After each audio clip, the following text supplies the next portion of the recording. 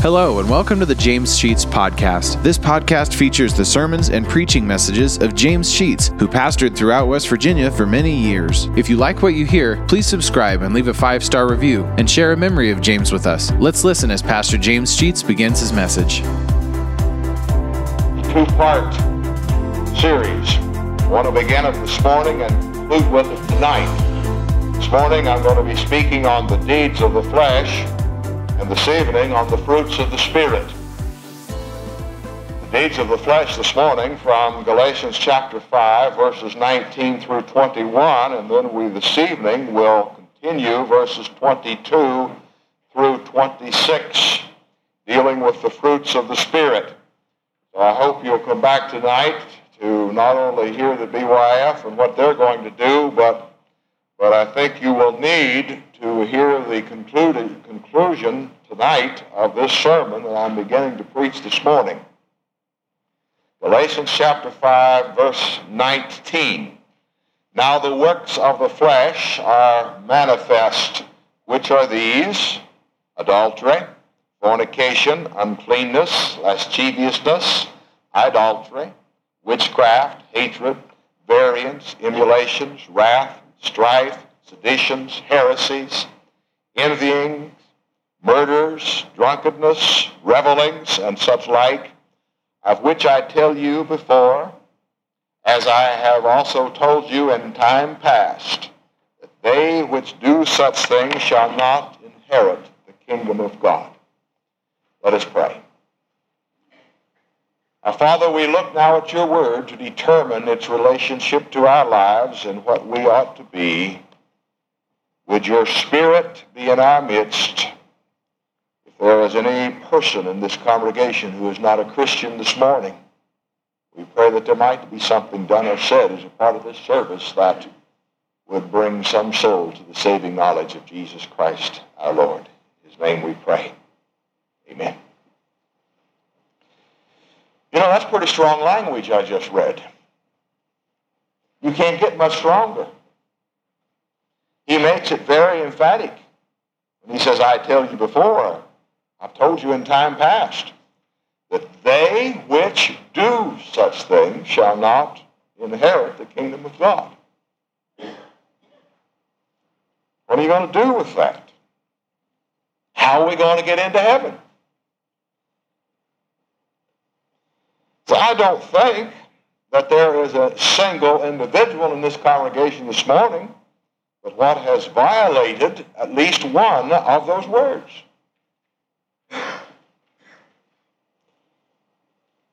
Now we can find similar words in other portions of the Scripture. I would like for you to go with me to 3 other places. First of all, to 1 Corinthians chapter 6. You'll just turn back with me.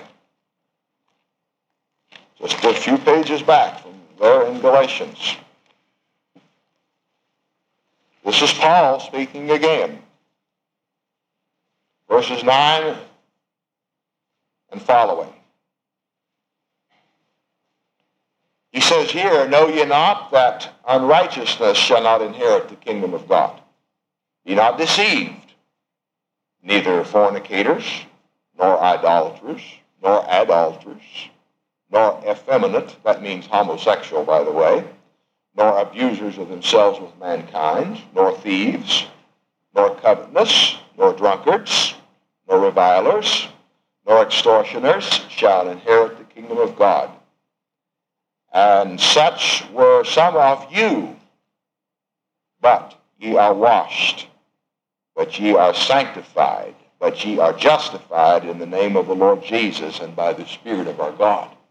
Now, notice the addition to this particular passage of Scripture. Paul gives almost an identical listing of those things that if people do will not get into the kingdom of heaven. And then he concludes, some of you used to be that, but you're not any longer.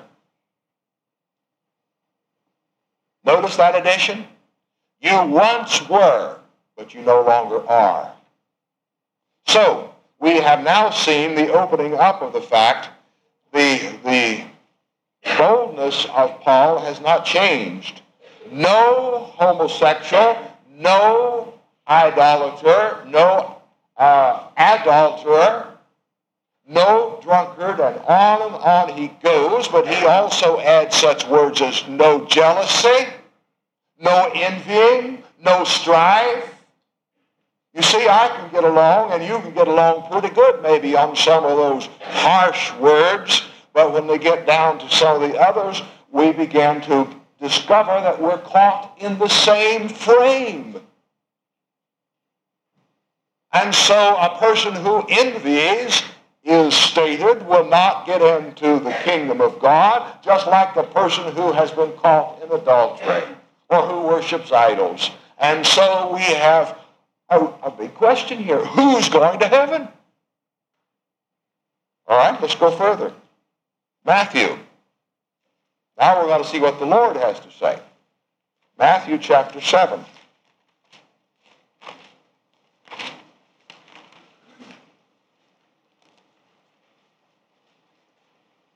Beginning at verse 16. As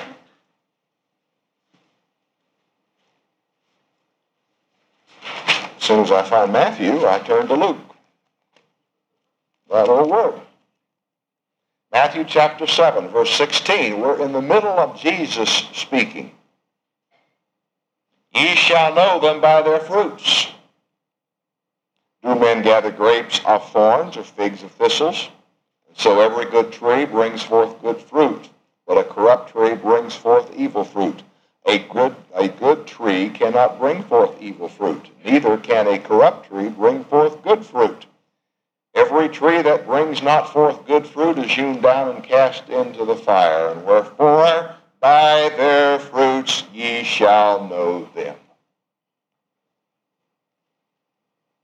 Now let's don't conclude there. Let's go to Mark. This is my last one. But I think we need to see all of these before I start making too many comments. Mark chapter 7.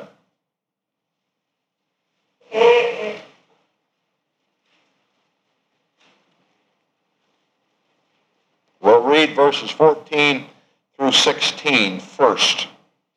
And when he had called the people unto him, he said unto them, this is Jesus speaking now, hearken unto me every one of you, and understand. There is nothing from without a man that enters into him can defile him, but the things which come out of him, they are they that defile the man. If a man have ears, let him hear. All right, go over to verse 20.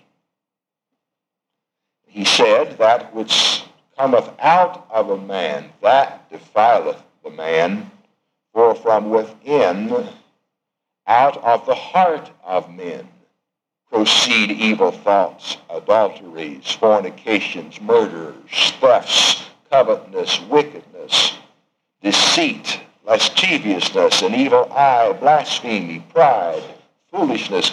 All these evil things come from within and defile the man. What makes a man defiled? Not what goes into him, but what comes out of him.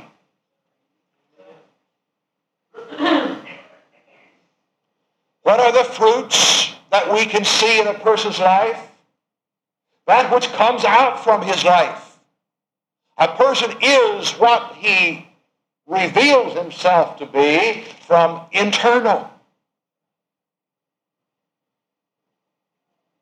One whose life is such, who lives this way, who produces this kind of fruit or this kind of life. There are two concepts about life. One concept that many people has is that man is basically good. I spoke to a lady one time about her need of becoming a Christian. In my statement to her, I commented that she needed to ask God to forgive her sins.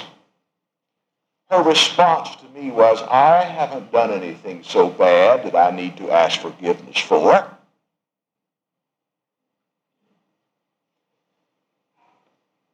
What she really was saying is, I am basically good. And God will have to accept me because of my goodness. So there's no reason for me to come and before the Lord or come to the church and say I'm sorry for my sins because I haven't committed any. Now, you don't have to go down the street very far until you discover that people believe this. There is no need of the church because we're good, just automatically. Our nature is good. So Anne says. And this foolishness that the church talks about of needing to ask forgiveness for sin is nonsense, so they say. Well, what does the Bible say about man's nature? What does the Lord say? Well, you don't have to study also very long until you discover that the Bible talks about man being basically evil. Not good, but evil. Begun back in the Garden of Eden when Adam and Eve disobeyed God and ate of the fruit of the tree, and they became sinners, and therefore we are sinners. Man is a sinner and is lost. He is corrupt. He is immoral. He is ungodly in his nature. Born that way. We know that like produces like. We know that apples grow on apple trees. We know that what comes out of our life really reveals what we are. And where is there in your life or mine that we can boldly say, what I have produced in my life is basically good, and God, you're going to have to accept me because of it. He'll turn and say, I despise all of that. It makes me vomit. Our morality, our goodness in the sight of God is worthless.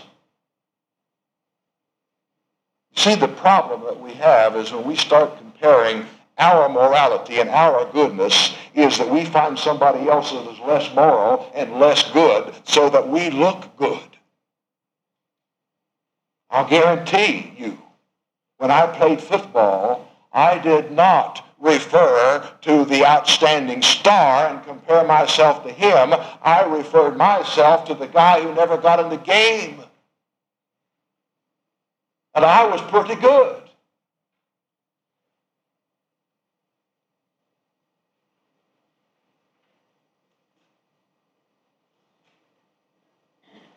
We are basically evil, corrupt, polluted. I deal with environmental pollution all the time.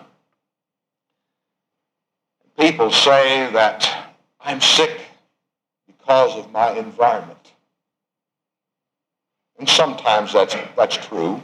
We can become ill as a result of our environment. But the real thing they're saying to me is, my neighbor has made me sick.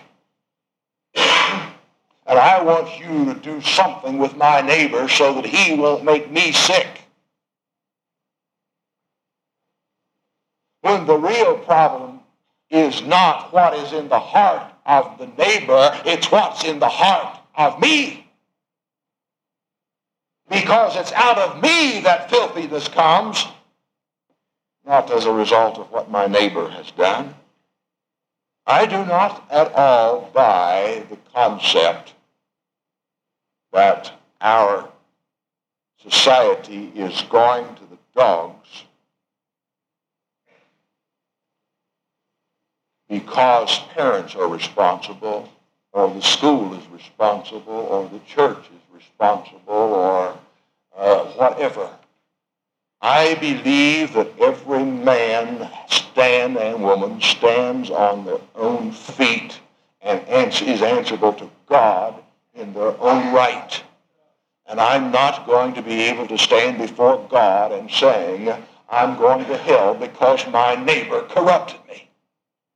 or the school didn't teach me, or the church didn't explain it to me right.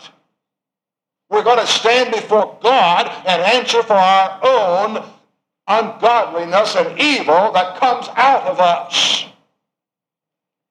And the Lord God put Jesus, his own Son, on the cross to make it possible for this corruptness to be cleaned up.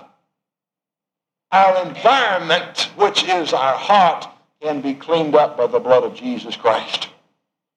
Now, I'm not saying, please don't misunderstand me, I do believe that parents are responsible for training their children in the way they ought to go. And that many kids go astray because of what the parents do or don't do. I think the school has responsibility, and I think the church has responsibility. But listen, I am not going to go so far as to say the fault of the guy who was in Moundsville was his community. The fault of the guy in Moundsville was his own corrupt heart.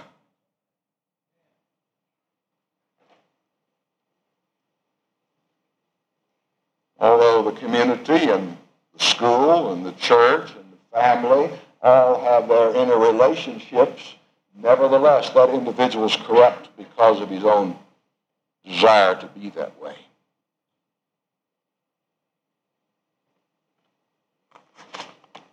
Well, see, you can take a person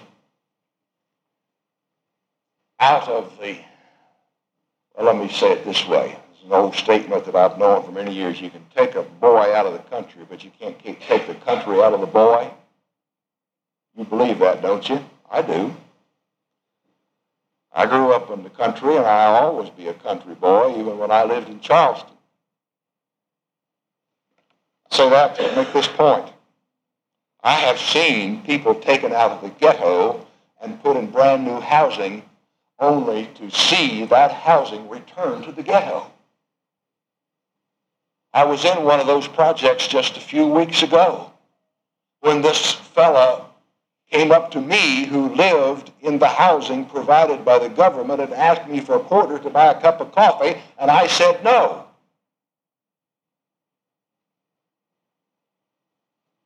You think I was harsh? You think I was unkind to say no?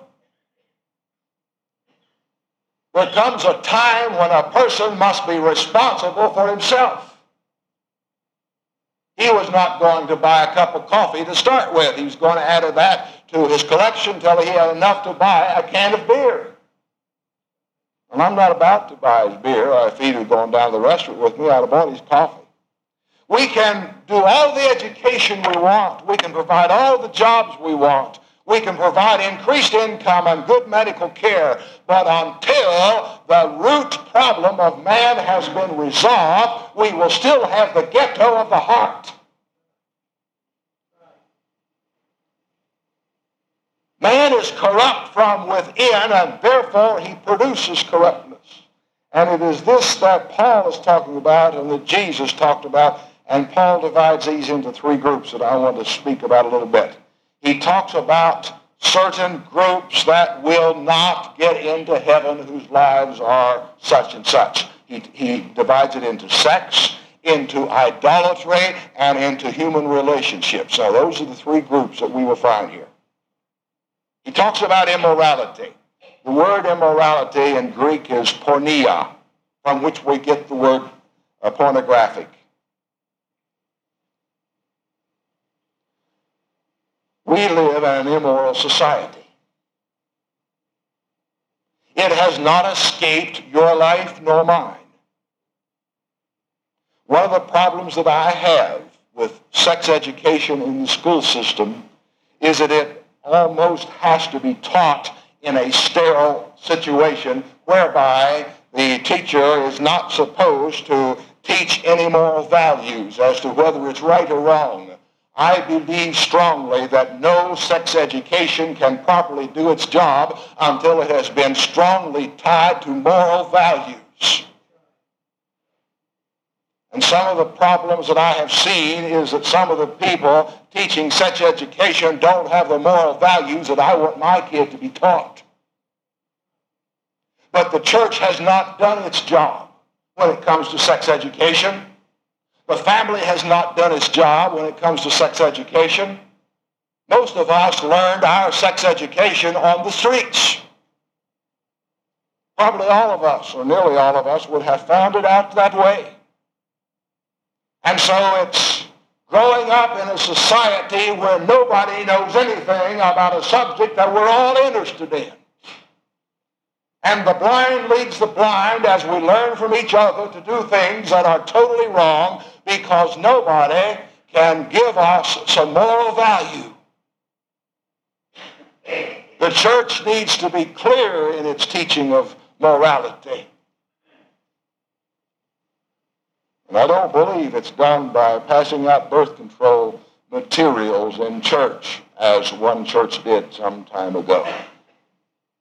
But we must be teaching the value of not how to do it and be safe, but when it's proper and under the authority of God to participate in sexual matters. He goes on to talk about impurity. The word impurity is a medical term. It means an oozing wound. And he says that man has an impure heart. I've conducted a lot of weddings over the years. I never cease to wonder in my own mind as I see a beautiful young girl walk down an aisle in a beautiful white dress, if indeed she is as pure as she's pretending to be. And I wonder as a man stands there in all his finery, if he stands representing the same thing, and as they begin to make their vows to God and saying, we promise to be faithful to each other, if their fingers aren't already crossed. To me, I really don't mean this. It's just something that I've got to say in order to get my license so that we can live together. And I think this is the wrong approach to take to the beginning of a family and the marriage of a young man and a young woman. It ought to mean something more than this. We're living in a stage of impurity when the large proportion of teenagers graduate from high school already having experienced those things that we say are supposed to be reserved for married life. And there's no reason for us to think that we who sit here this morning as Christian people in this church are pure as the driven snow any more than any other group of people. Because we have as well shared in and participated in those things that would be considered oozing wounds in our society. And he talks about sensuality. Sensuality means uninhibited indulgence without shame. You talk about a world that doesn't care what it does, that's where we are. When homosexuals will walk the streets and carry their banners and advertise that that's what they are, I'm proud of it. We have sunk to the depths of Sodom and Gomorrah. You remember that as Lot took those angels into his home and protected them, and the men of the city came knocking at the door and tried to break it down and said, bring those men out that we might know them. They weren't saying bring them out that we might be introduced to them. They were talking about homosexuality. And the scripture makes it plain, I believe, that no homosexual will be in heaven.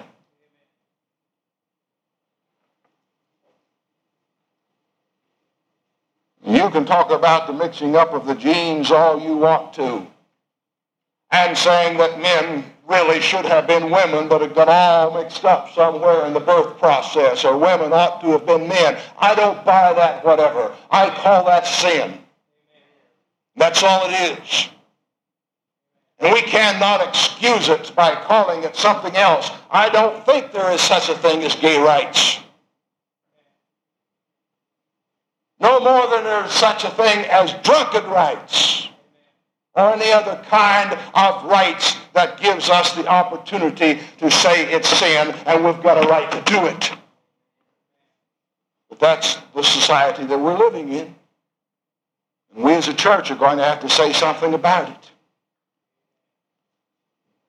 All right, he goes on to a second group. He talks about idolatry and sorcery. I'll hurry over this because the time's going.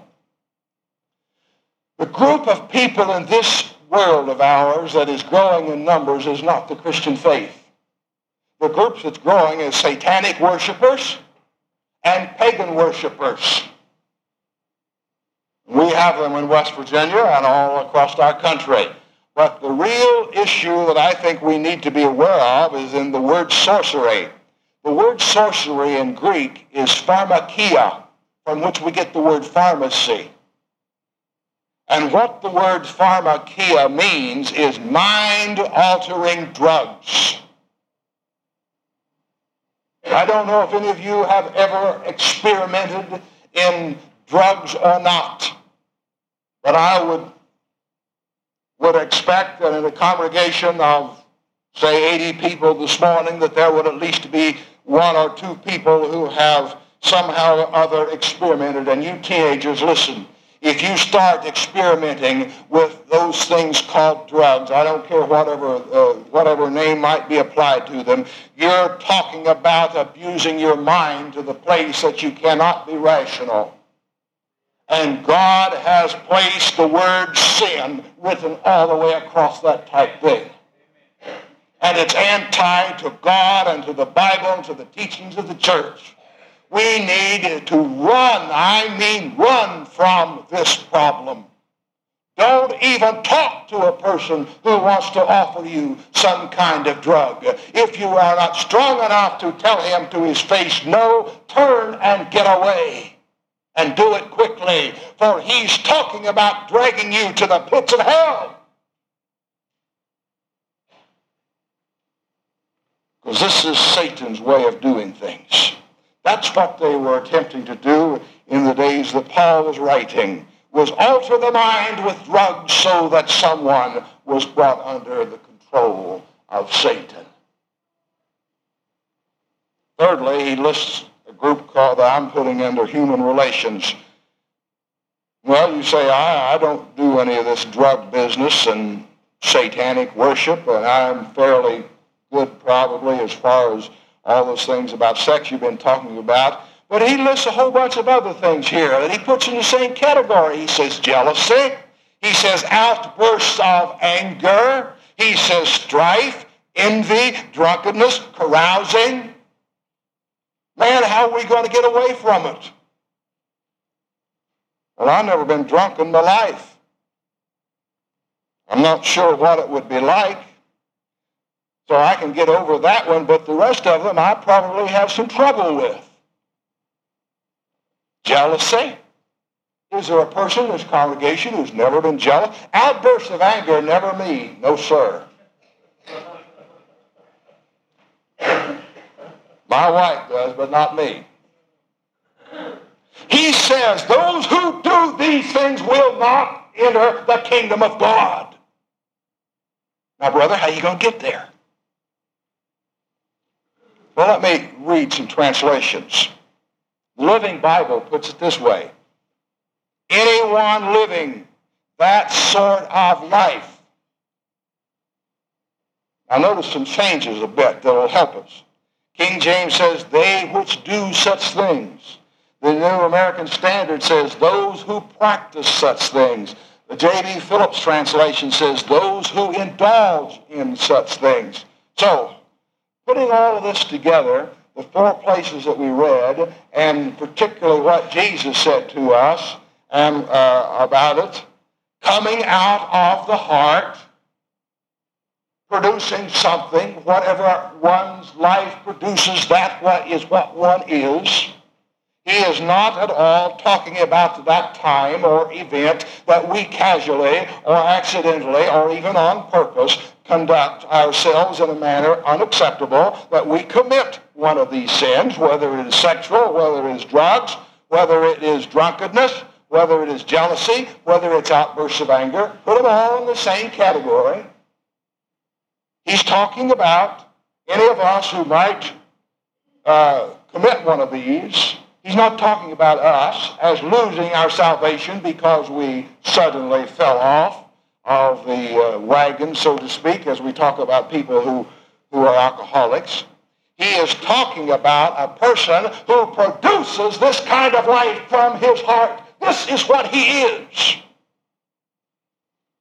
A homosexual will stand up and say, that's what I am. Let me tell you, when a homosexual stands up and says, I am a homosexual, he's saying, I'm going to hell.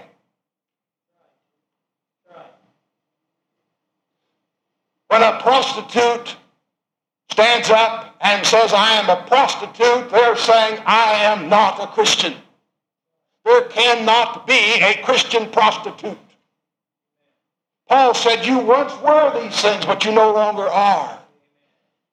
Listen, you might have been drunk and been a drunkard all your life, and the Lord God can reach down and save your soul. I don't buy that drunkenness is a disease.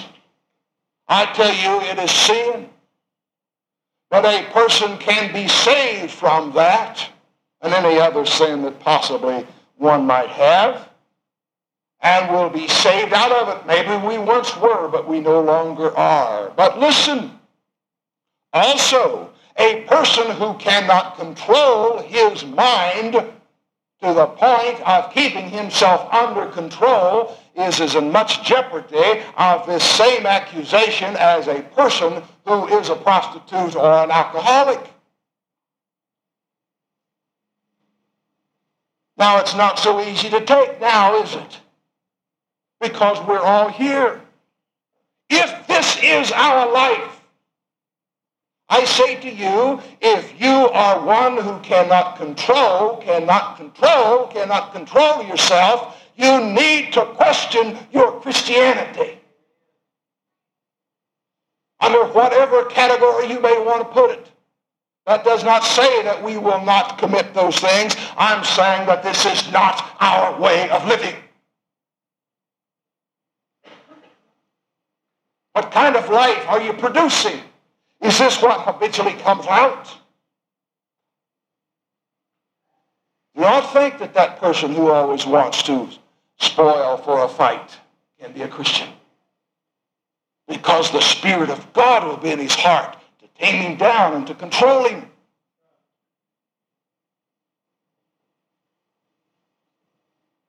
And I'll tell you, there will be no drug pusher in heaven. All drug pushers will be in hell. Maybe they once were one and can be saved, but if they are saved, they'll never push another drug. And if they're pushing drugs, they're not saved.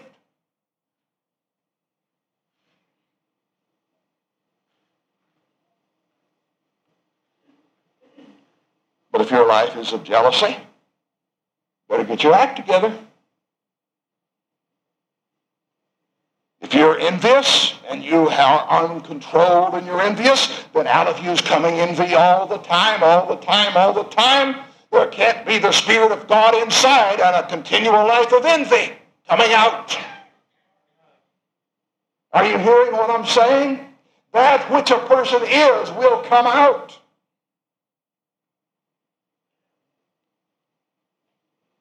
Whatever it might be. By their fruits we shall know them. What do we produce? Jesus said, work out your salvation with fear and trembling. That's always been misinterpreted to mean you never know if you're going to be saved. You're going to have to work it out. And if you get it worked out, you'll be saved someday. It really ought to read this way. Work at your salvation with fear and trembling. Brother, it's not an easy thing. We got to work at it every day. Because these old things keep coming up. We used to be jealous, and we have trouble getting our jealousy under control. We used to be angry all the time, and we have trouble getting our anger under control. Work at your salvation. Fear and trembling. Thank you for listening to today's message. If you like what you hear, hit the subscribe button. You'll receive automatic notifications and downloads when a new message is added to the podcast. Also, please leave a 5-star review and take the opportunity to share stories, memories, and appreciation for James Sheets and how God used him to impact your life. If you'd like to know why and how this podcast got started, check out our first episode. Lastly, if you want to donate to help offset the cost of operating this podcast, you'll find a link to our PayPal account in the podcast description, and email us at james.sheets.podcast@gmail.com. Thank you for listening, and remember to trust in God for today and for all of your tomorrows.